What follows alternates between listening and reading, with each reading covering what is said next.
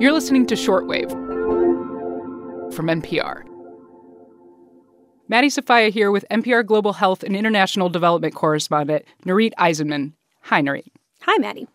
So you were in Uganda recently, reporting on a story about how healthcare workers treat patients in extreme physical pain. Right. They've turned to a creative solution, a drug that might surprise some people in the U.S. Yeah. So in the U.S., drug makers have flooded the country with these powerful, sophisticated opioids that are at the center of the opioid epidemic. That's the U.S. opioid crisis. Right. But in Uganda, and in fact in a lot of African countries, for years they've been dealing with their own opioid crisis, which is the opposite issue. Patients there don't have enough access to major painkillers. Why is that? It's a combination of governments not spending on it, not making it a priority, which when it comes to an internationally controlled narcotic substance, there's a lot of red tape. Mm-hmm. So there's not many options beyond simple painkillers like ibuprofen, acetaminophen, what a lot of us know as Tylenol. That's not usually enough for people in extreme pain, like from cancer. It can feel so horrible. Sometimes you can even just end up crying and you're like, God, please get me through this. Please get me through this. Justine Nakaenga has breast cancer that's metastasized. I met her at a hospice center in Kampala. A tumor had reached her spinal cord.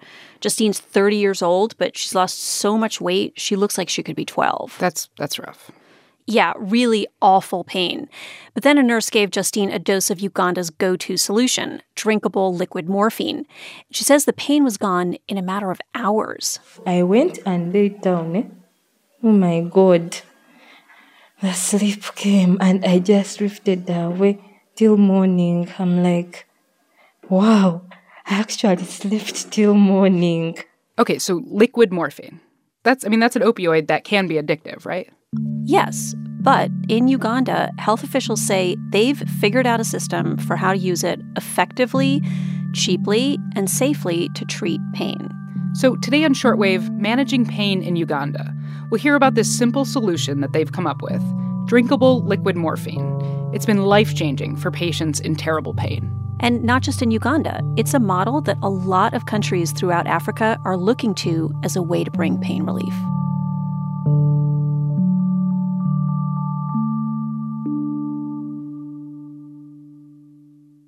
Okay, Nurith, we're talking about how Uganda uses drinkable liquid morphine to treat serious pain. Where do we start? I wanted to see how this whole model works. So I went along with a Ugandan nurse, Josephine Nabitaka, around Kampala. She's with a nonprofit called Hospice Africa. And Josephine's delivering liquid morphine to patients who are too sick to come into the clinic.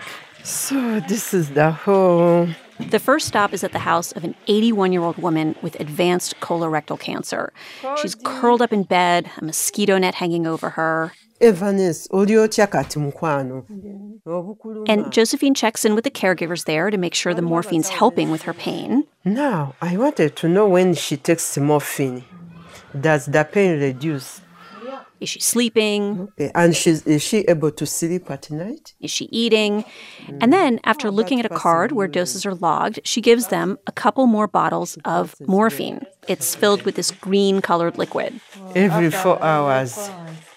Then at night, they give a double dose. So we're talking like bottles of liquid morphine. Right, the size of an ordinary water bottle. Okay. It's powdered morphine mixed with water at a government-funded facility. And it's a 2-week supply for patients to drink. Okay, drinkable liquid morphine. Not the type of painkiller we widely prescribe here in the U.S. for extreme pain. Right. Here in the U.S., we use morphine and painkillers related to it, but those tend to be amped-up formulations that are many times as powerful, or they've got fancy delivery systems like patches, time-release capsules, pumps that give you the right dose with a push of a button. Oh, like when you're in the hospital and you push that little red button to ask it for more morphine or whatever? Exactly. But advocates in Uganda say in almost all cases, they don't need that. Morphine is fine. And this low-tech drinkable formula is very doable. Here's how Dr. Anne Merriman, who actually helped set up Uganda's liquid morphine system back in the late 1990s, describes this solution. You know, they say it's easier to make than a cup of coffee, and you can make it at the kitchen sink. And we did for 17 years. Yeah, in the early days, they were using a kitchen sink, observing basic protocols, but still pretty simple to make. So if it's that easy to make, it must keep the cost of liquid morphine down. Exactly. This treatment is cheap, like $2.50 for a 1-week supply. Wow. But for our cancer patient and anyone else who gets it in Uganda, absolutely no cost. Because for some years now, Uganda has been providing the liquid morphine for free. Oh, wow. Yeah, in a country where more than 40% of the population lives on less than $2 a day, that's huge. So this all sounds good, but like we said, opioids, it's a huge issue in the United States. My reaction immediately is like, oh, this is addictive. Has this led to any problems like that in Uganda? Yeah, from a chemical standpoint, morphine has potential for addiction. So I put this question to Anne, and she says this setup that they're using for giving out the drinkable morphine, remember they give it to patients in a very controlled way, isn't likely to foster misuse. It's so dilute. It's not going to give you a high. They have to take an awful lot to get any form of a high. So that's her theory. But whatever the reason, after all these years, it does not seem to be producing an addiction problem in Uganda. So Anne Merriman was the driving force behind all this? Yeah, she was the founder of Hospice Africa, and she proposed this idea of using this drinkable morphine to treat pain in Uganda. And then what really made the difference was that it was embraced by some key Ugandan officials. They ran with it. The head of surgical training at the Premier Medical School started training surgeons on prescribing liquid morphine. And then the country passed a law allowing nurses to prescribe the mixture. I'm sure that helped make a difference. Yeah, it was huge because there are way more nurses than doctors there. So now around 11% of patients who need liquid morphine in Uganda are getting it. But it's been stuck at that level, and that's still pretty low. Right. So what's the challenge? Why is it stuck there? Liquid morphine might be relatively inexpensive to make, but funding is a major issue. Even where you have access to oral liquid morphine, you need personnel who will be able to go to the home of the patient. Dr. Emmanuel Luirika heads the African Palliative Care Association, a nonprofit that promotes this model. Emmanuel says Uganda spends very little of its national budget on healthcare. So there's not enough money being spent to train and then deploy nurses to prescribe the liquid morphine. And he says also, compared to health programs that save lives, efforts to reduce patients' pain are just a much lower priority for African governments and also for international donors, which is maddening for Emmanuel because of how cheap pain management through liquid morphine is. We don't need a lot of money. It's not billions of dollars that we need. We need a little money to make sure that all the patients who need to access the oral liquid morphine get them as part of as an integral part of the health system.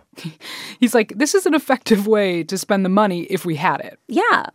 And this lack of funding is also why other African countries have been slow to get liquid morphine to their patients, even though they've shown a lot of interest in replicating Uganda's model. And there's been a stream of visitors from more than a dozen African countries who've come to Uganda to learn how Uganda's system works and bring that information back. In fact, when I was in Kampala on the home visit with Josephine, there was actually a doctor from Malawi who was shadowing her. So Malawi's trying to copy Uganda's liquid morphine system. Yeah, Malawi is one of several countries that have taken inspiration. They've now legalized the importation of liquid morphine, too.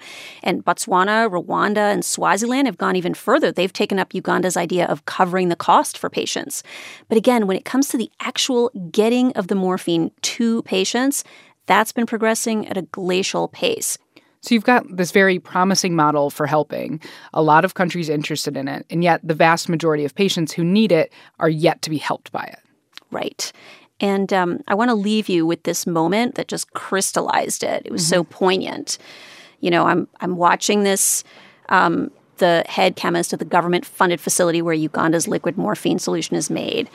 His name is Chris Natege, and he's scooping the morphine powder from a bag onto a scale. Every time I weigh out the powder, I'm imagining that patient in the village who could be in pain, and you have here a powder that can take away all that pain. And like, even after the bag is empty, he just keeps scraping. I don't want to leave even a small gram inside there because I know it will be helpful to every patient out there in pain.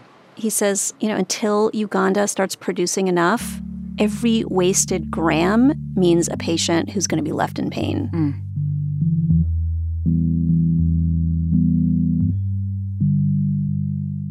Global Health and International Development correspondent Nurith Aizenman. Thank you, Nurith. Glad to do it.